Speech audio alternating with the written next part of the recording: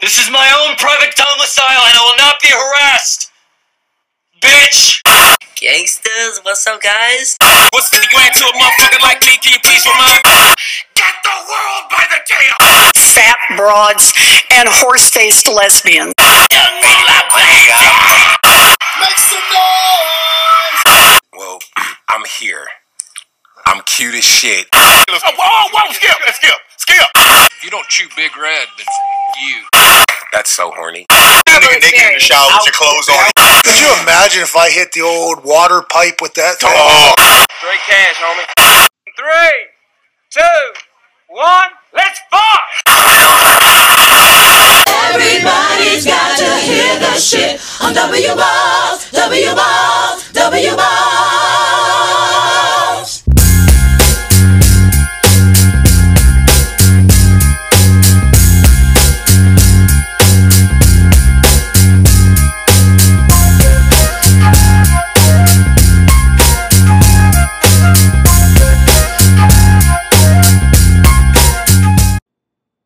And hello, everybody. Hello.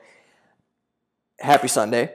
I know that you are, I am recording this on a Friday. I've gotten actually better at recording this stuff on a Friday. So once again, can you dig it? I can. My name is Sam Lacrosse, host of the Do Not Listen to This podcast. And this week is going to be a pretty unique set of circumstances, I would say. I don't even know if that's the right word. But a pretty unique set of circumstances with the podcast. So usually I if you guys keep track, I don't know if you really read my blog or whatever, or listen to this podcast for that matter. I don't know if anyone's listening. But with the podcast, what I kind of do is I alternate between original content that I write that week and content that I kind of have either cycled back in the past or want to revisit, or actually both on all occasions.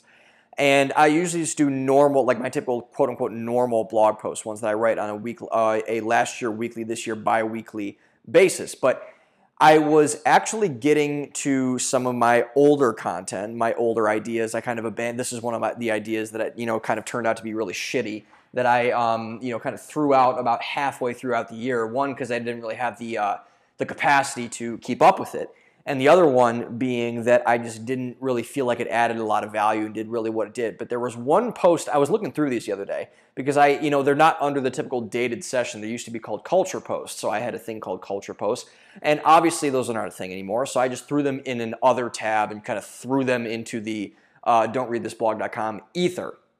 Now, I was revisiting these the other day, just kind of perusing the website actually this morning about what I was going to talk about and what post I was going to revisit, and one really kind of caught my eye, and I had watched the movie on this the other day. So it was a post about the two Joker films, or not the two Joker films, the films that had the character of the Joker in it. One that was called Joker, that was released in 2019. You all probably know it. Joaquin Phoenix was it. He won an Oscar for it, the whole 9 yards. The other one was the one played by Heath Ledger in The Dark Knight, which also won a posthumous Best Supporting Actor award, arguably the greatest film villain of all time, or of modern time at least. A lot of people think he is. I certainly think he is.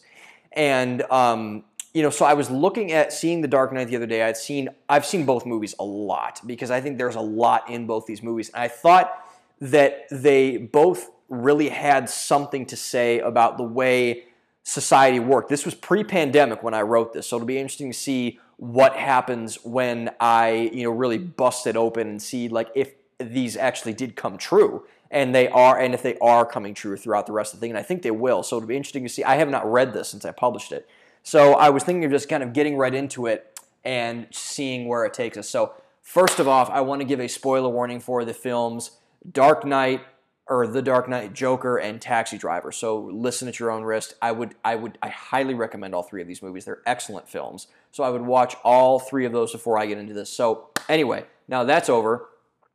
Here we go. So in the age of peddling popcorn flicks, we usually get treated to the same spiel over and over again.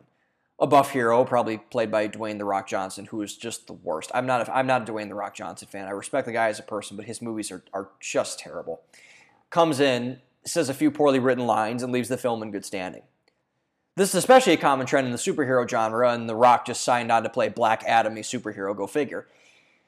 It's the same cliche over and over again. Film is perhaps the most difficult of the arts to perfect. It has to balance modern societal trends with historical film stereotypes, evoking emotion and thought along the way. Well, at least when it's done properly. A lot of the times it isn't, especially recently in the age of mass commercialization of film. Yes, Marvel, I'm talking to you. However, there is one character that has been able to break from this mold and teach us a ton about modern-day society. A character that has been able to connect with us and shake us to our core enough to question even the most seemingly menial things about ourselves. And that character, as I alluded to earlier, is the Joker. The Joker is, as intended to be written, an enigma. No one, not even the writers, I don't think, had any idea of who this guy was supposed to be, or end up being, rather. There's been at least some fucking trillion different origin stories, all conflicting with one another in a macabre spider web of history that no one can navigate. And that's what makes the character so brilliant, is it because you can't figure him out. No one can, not even himself. He is whoever he wants to be. He is a clean slate. He doesn't have to play by the rules. He's not have to conform to anything or anyone. And this, in an age of conformity, terrifies us. It shakes us to our core that any person can create a facade out of thin air and bend the world to his will to craft it in his image. And the two films that have done the greatest job of highlighting this are The Dark Knight and Joker. There are a ton of similarities between the compositions of the films themselves. They're made almost a decade apart. They are incredibly relevant and timely films if you consider the context in which they were released into the world. They have unique societal frameworks of social issues that they address. They both had incredible award-winning performances by the great Joaquin Phoenix and the late great Heath Ledger, who were lauded as two of the greatest acting forces of their respective times. Yet, they are fundamentally different to their core as well. One is a story of stasis, the other of metamorphosis. One is a story of who we are, the other of who we could potentially become. One is a story of despair, the other a story of veiled hope. Additionally, each one teaches us different things that are still important to us in this day and age of endless confusion and questioning. My goal by the end of this article is to deconstruct these, or this podcast rather, remember I'm reading off the post, is to deconstruct these narratives and pull out meaning from them just for practical application into our own lives. So let's get started. We have a lot of work to do.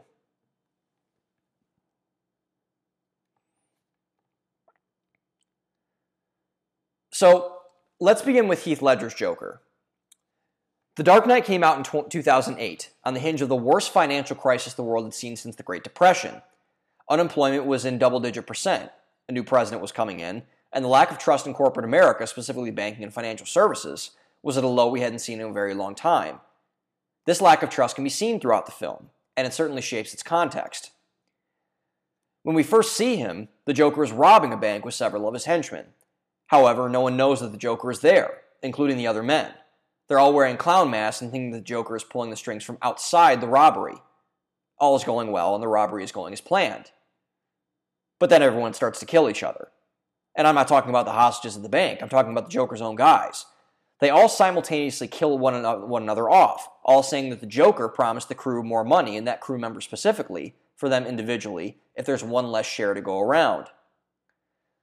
When we get to the final guy, he's wised up to the plan, and he threatens to kill the other clown, who secretly actually is the Joker, in fear of getting killed himself. The Joker then carefully moves in a circle, which conveniently leaves the last man near the wall. Then a hijacked school bus bursts through like the Kool-Aid Man, runs the dude over like it's nothing, and pops open the back door. The bus driver gets out, completely ignorant of the real plan, and gets mowed down by the Joker as well, leaving him as the last man standing. As he's throwing all the money that he robbed into the bus, the fatally wounded manager of the bank, who has been paid off by the mob, calls the Joker out for not following the unwritten criminal code. He's broken all the rules, according to him. There is a way that criminals do things, and there's the way that criminals do not do things, and the Joker is in the latter category. The Joker begins to approach him, with the man shouting with his death approaching, quote, "What do you believe in?" at him. The Joker then calmly shoves a grenade in his mouth and says perhaps the most important line in the entire film. Quote, "I believe that whatever doesn't kill you simply makes you stranger." End quote. The Joker then hums to himself, hooks the grenade on the back door of the bus, and yanks the pin out of the dude's mouth while pulling the school bus onto the street, filed conveniently in line with the other buses on the way home from school. Talk about a fucking headache. The line might seemingly seem relatively insignificant, but it sets the tone for the entire rest of the film. The Joker says that he believes in something so insignificant, so vain, that it can't possibly be true. Or can it?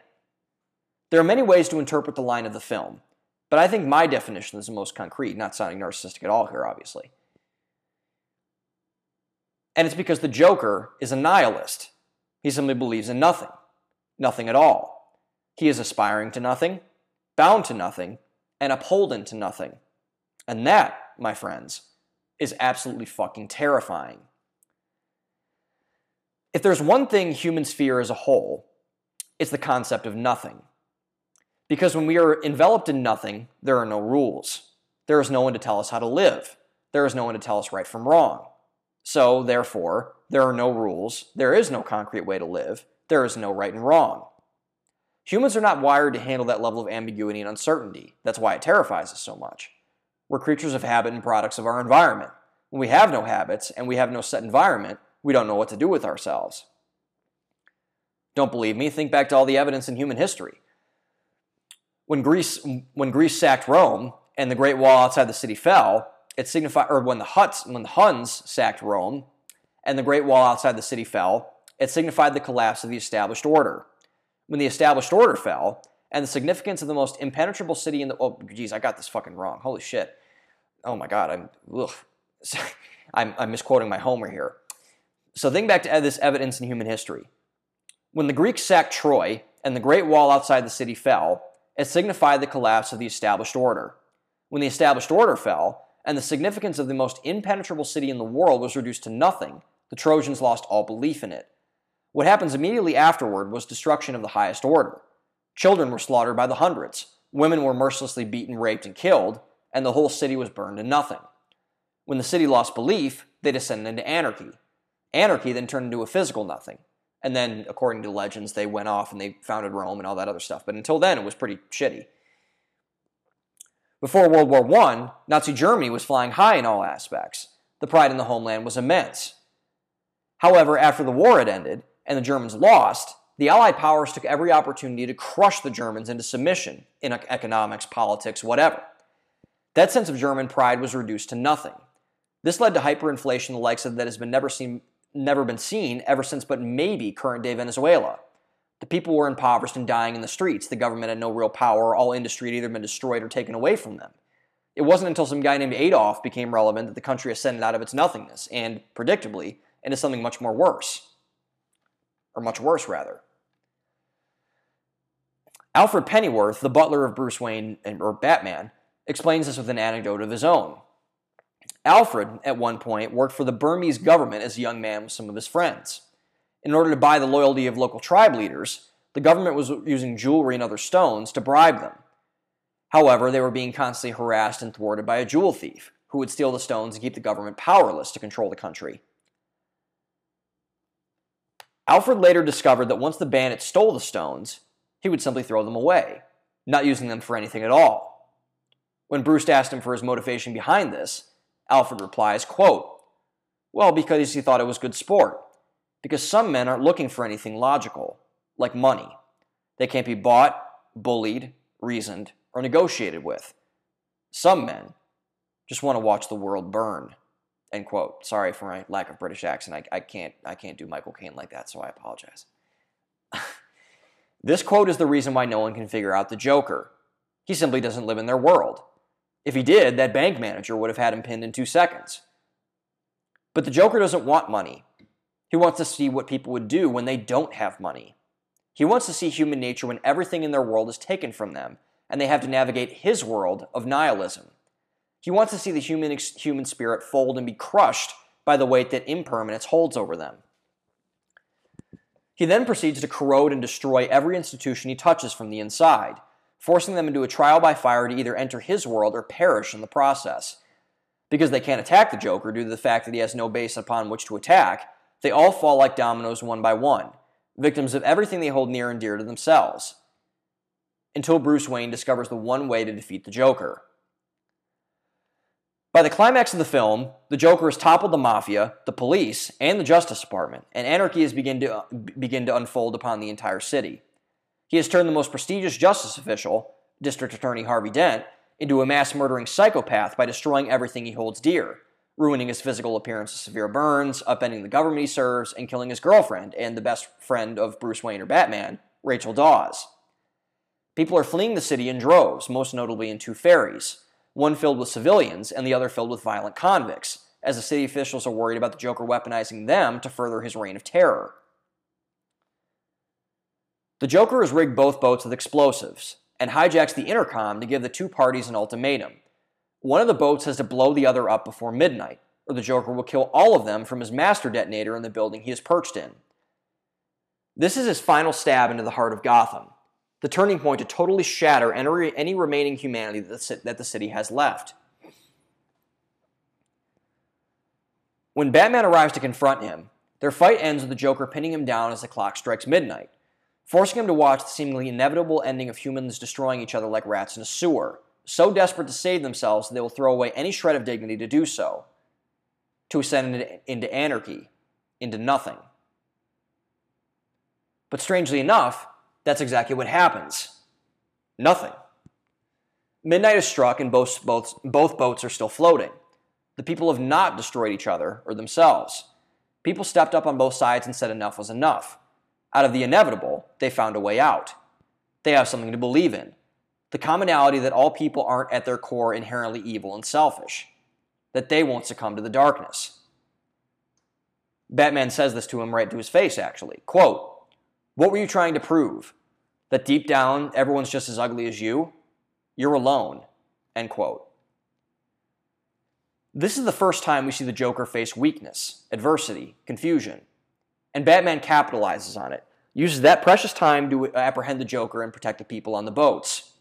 There was still the whole Harvey Dent Two-Face situation to deal with, but the main threat of the problem has been dealt with.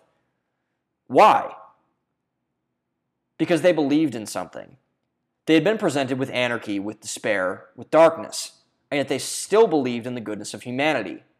And that is the only thing that can defeat true hopelessness. Belief. It's his exact opposite, actually. What Heath Ledger's Joker tells us about society is that there are a lot of people out there that don't believe in anything. A lot of people are lost because of a lack of foundational roots, whether that be Allah, God, values, devil worship, Don Draper literally fucking anything on Mad Men, whatever. The people who don't have that fundamental anchor have nothing to tether themselves to reality, and therefore can get sucked into the false reality of feeling like they have no direction. The Joker that Heath Ledger portrayed showed us that it is an incredibly easy thing to do to fall into this trap, if we let ourselves fall into it. Only through a very arduous and painful process can we fully appreciate and recognize our belief in something. And this is not easy to come to terms with. I'm still personally struggling to find it as I write this sentence. I wrote a whole post on the religious shit a couple weeks ago. But I'm going to keep punching until I hit something, and I suggest you do the same. When we have true belief in something, we lose all sense of fear, all sense of hopelessness. We can finally ascend into what we want to be. Without that belief, we are lost, as evidenced by Heath Ledger's Joker. As a final proof and thought of this concept, I want to leave you with the most harrowing exchange of the film, one that still shakes me every time I watch it. After the Joker ruthlessly mutilates Harvey Dent and kills Rachel Dawes, Bruce Wayne is sitting in his penthouse, absolutely shaken to his core, and stripped of everything that's clinging him to reality for the most part. He cannot eat or sleep without thinking of the despair, the failure that is thrown into his face every day by the seemingly unstoppable force that is the Joker. Alfred goes up to deliver him food, but turns away as soon as he sees that Bruce isn't responding. Right before he leaves, Bruce calls back to him and asks him, quote, "Alfred, that bandit in the forest in Burma, did you catch him?" "Yes." "How?" "We burned the forest down."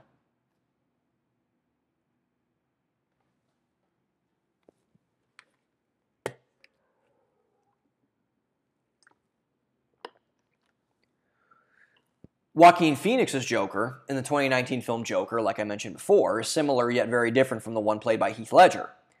As soon as I left the theater, I immediately recognized the similarities between the film and Taxi Driver, Martin Scorsese's second big film of the 1970s, starring Robert De Niro, who, ironically or maybe not, played the main male role supporting character in Joker. Taxi Driver is a film centered on the mental health and social standing of a recently returned Vietnam War veteran in the 1970s named Travis Bickle. The economy sucks.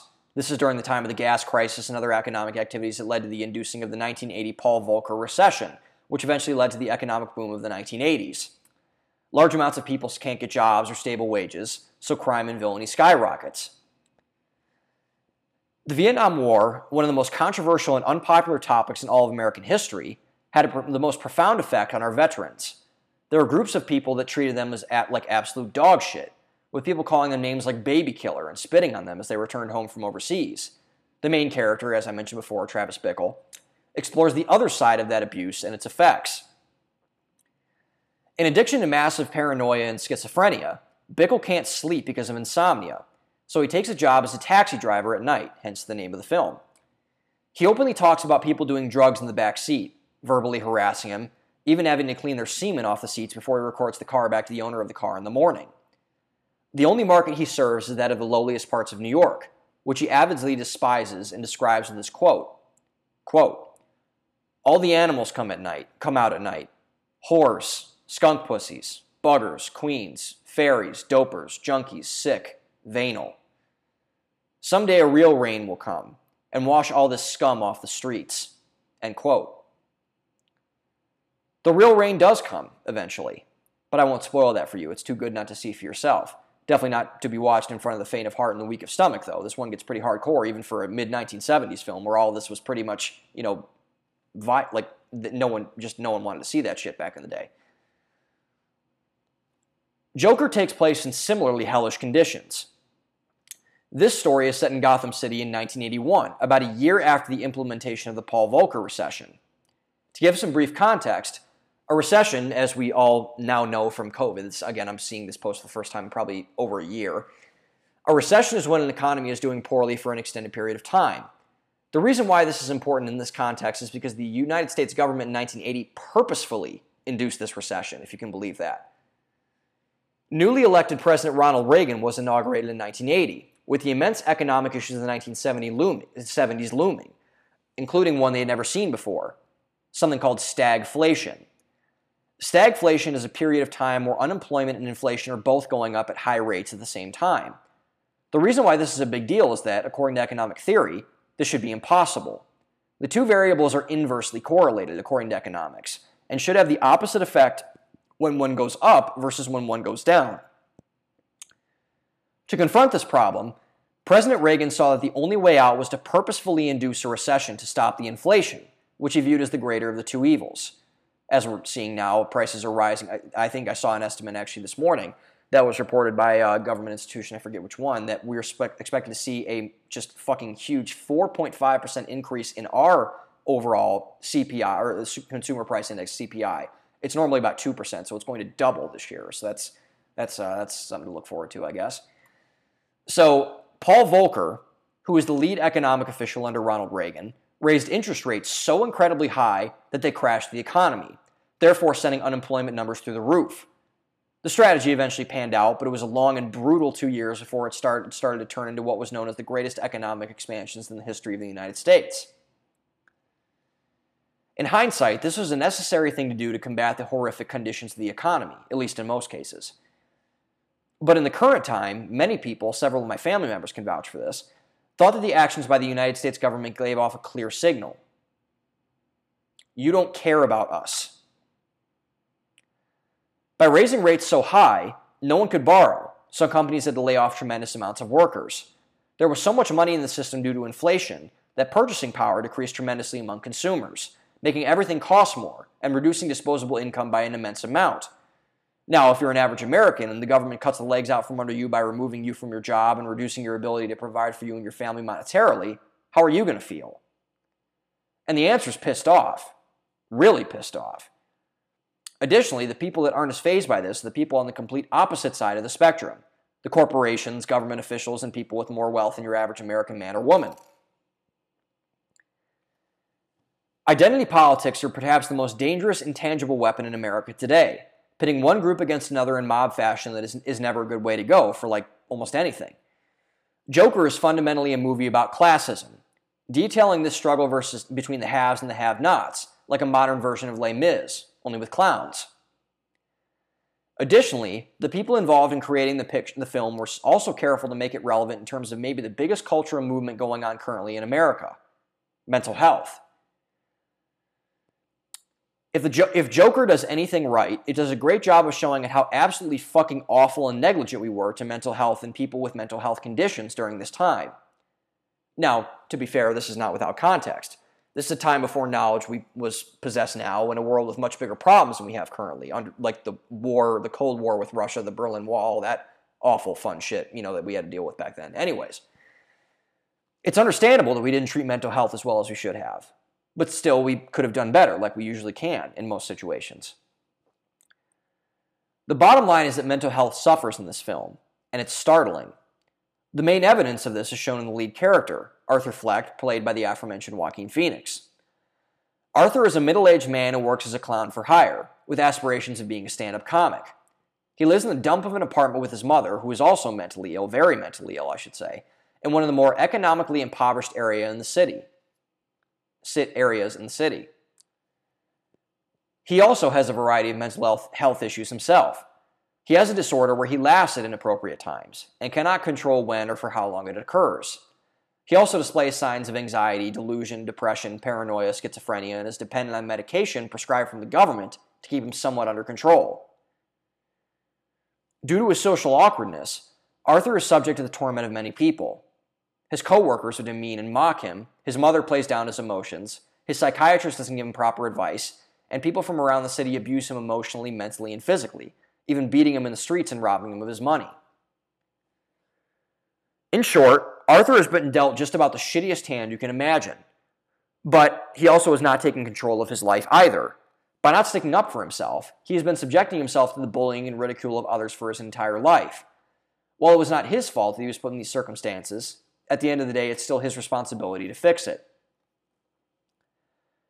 Arthur eventually runs into a situation where he's taking a late-night train from work and runs into 3 drunk finance guys, a problem even in the movies, I know, who works for Wayne Enterprises, run by Thomas Wayne, the richest man in the city, even among all the poverty, who is considered to run for mayor. The men make cruel jokes, and Arthur begins to laugh inappropriately. I should say that Thomas Wayne is also Bruce Wayne, Batman's father, by the way. The 3 men, not knowing that this isn't something that he can control, take offense and start gang beating Arthur to death on the train. And they don't just stop at one punch. They keep going. Arthur is pushed into a flight or fight scenario. Out of instinct, he reaches for a gun, given to him amazingly by a co-worker for his own protection, shoots 2 of them dead, and wounds the other. He then chases the other man out of the bus and shoots him several more times, killing him. Fearing for his life, Arthur runs away and locks himself into a public bathroom. However, once he locks himself in, the emotions he expresses seem quite strange, but really aren't. He's calm. He's stable. Satisfied even.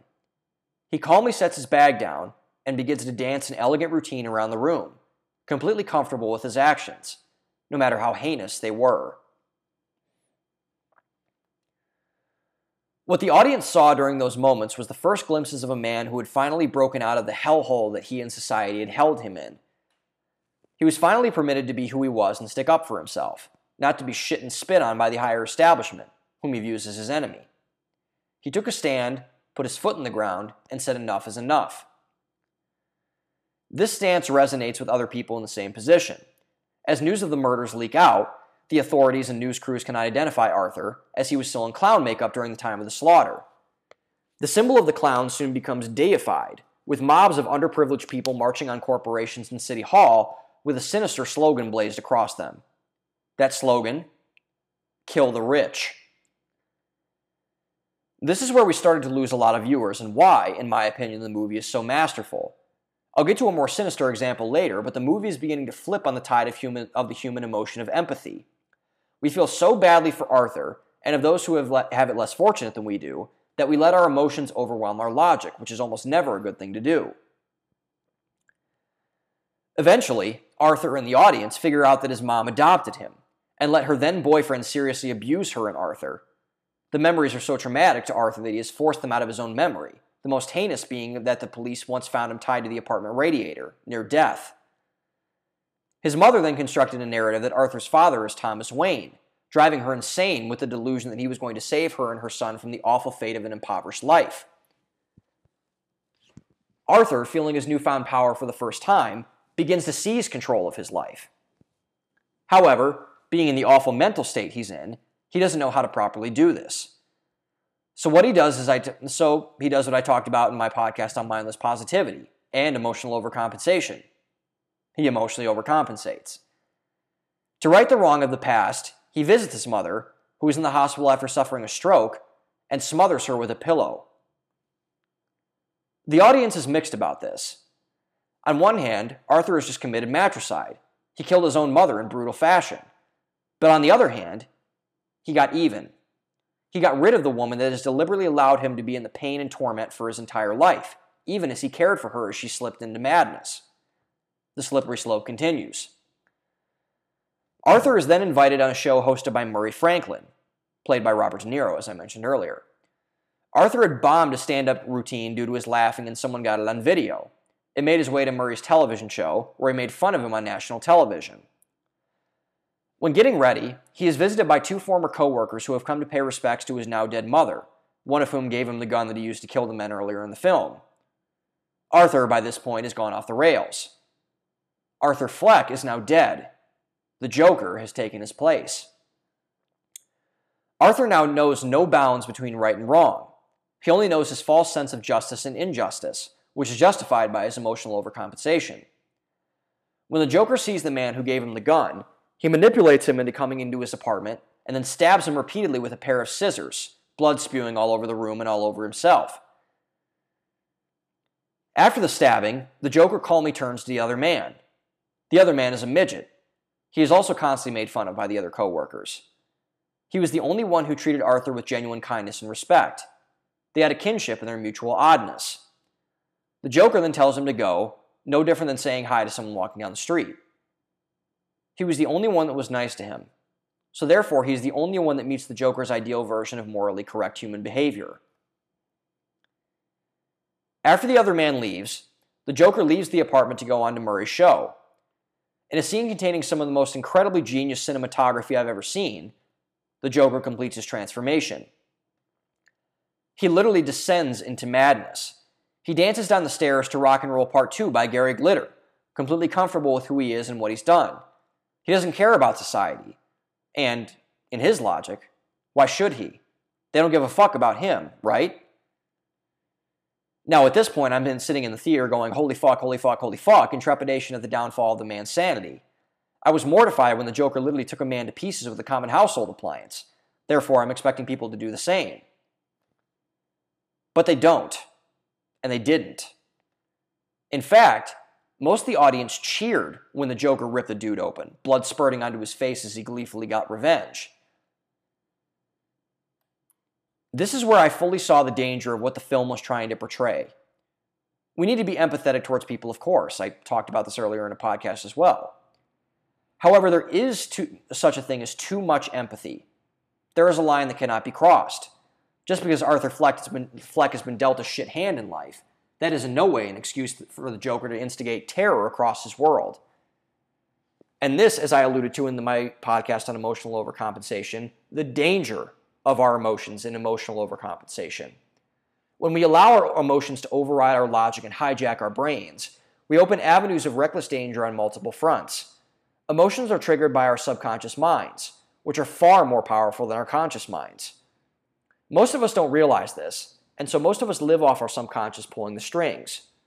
When left unchecked, this can allow us to wage war on our world for reasons that have no justification, reasons that can leave waves of overcorrection on people who don't deserve them.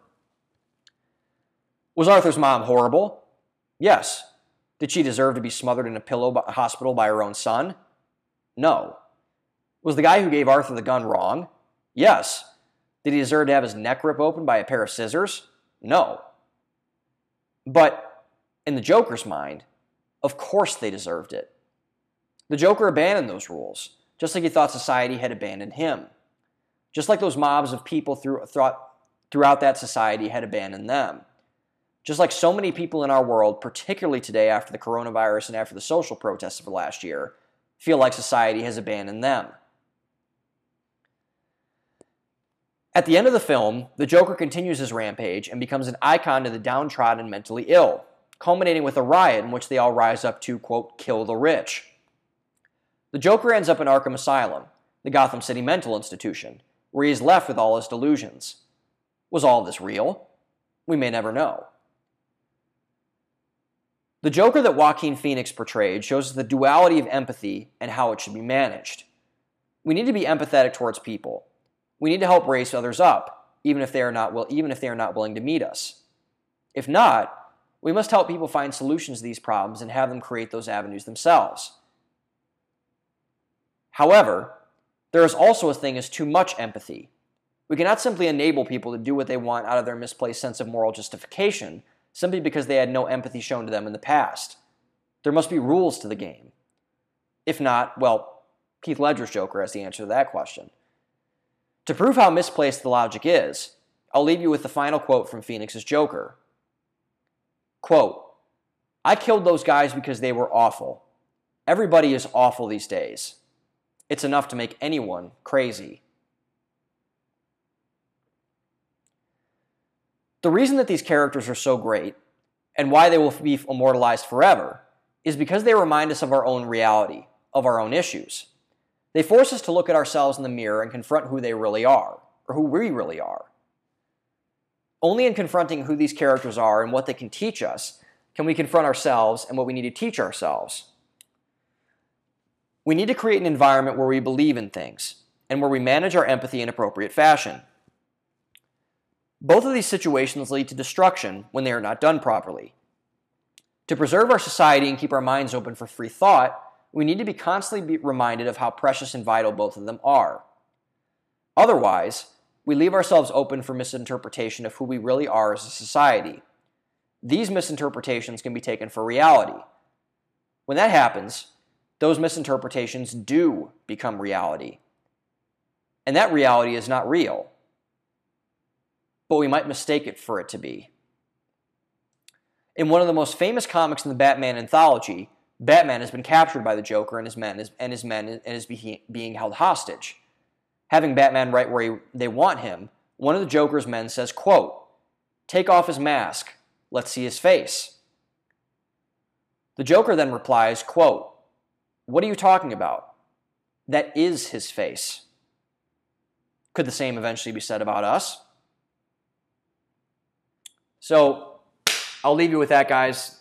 That was actually very enjoyable. I actually like that one a lot. I like that post. So, up on don'treadthisblog.com. Again, have a great weekend, guys. Week ahead. Own the day. Open your mind. Thanks for listening, everyone. Hopping, stopping, hopping like a rabbit. When I take the Nino Ross, you know I got to have it. I lay back in the cut, retain myself. Think about the shit and I think it well. How can I make my grip? And how should I make that nigga straight?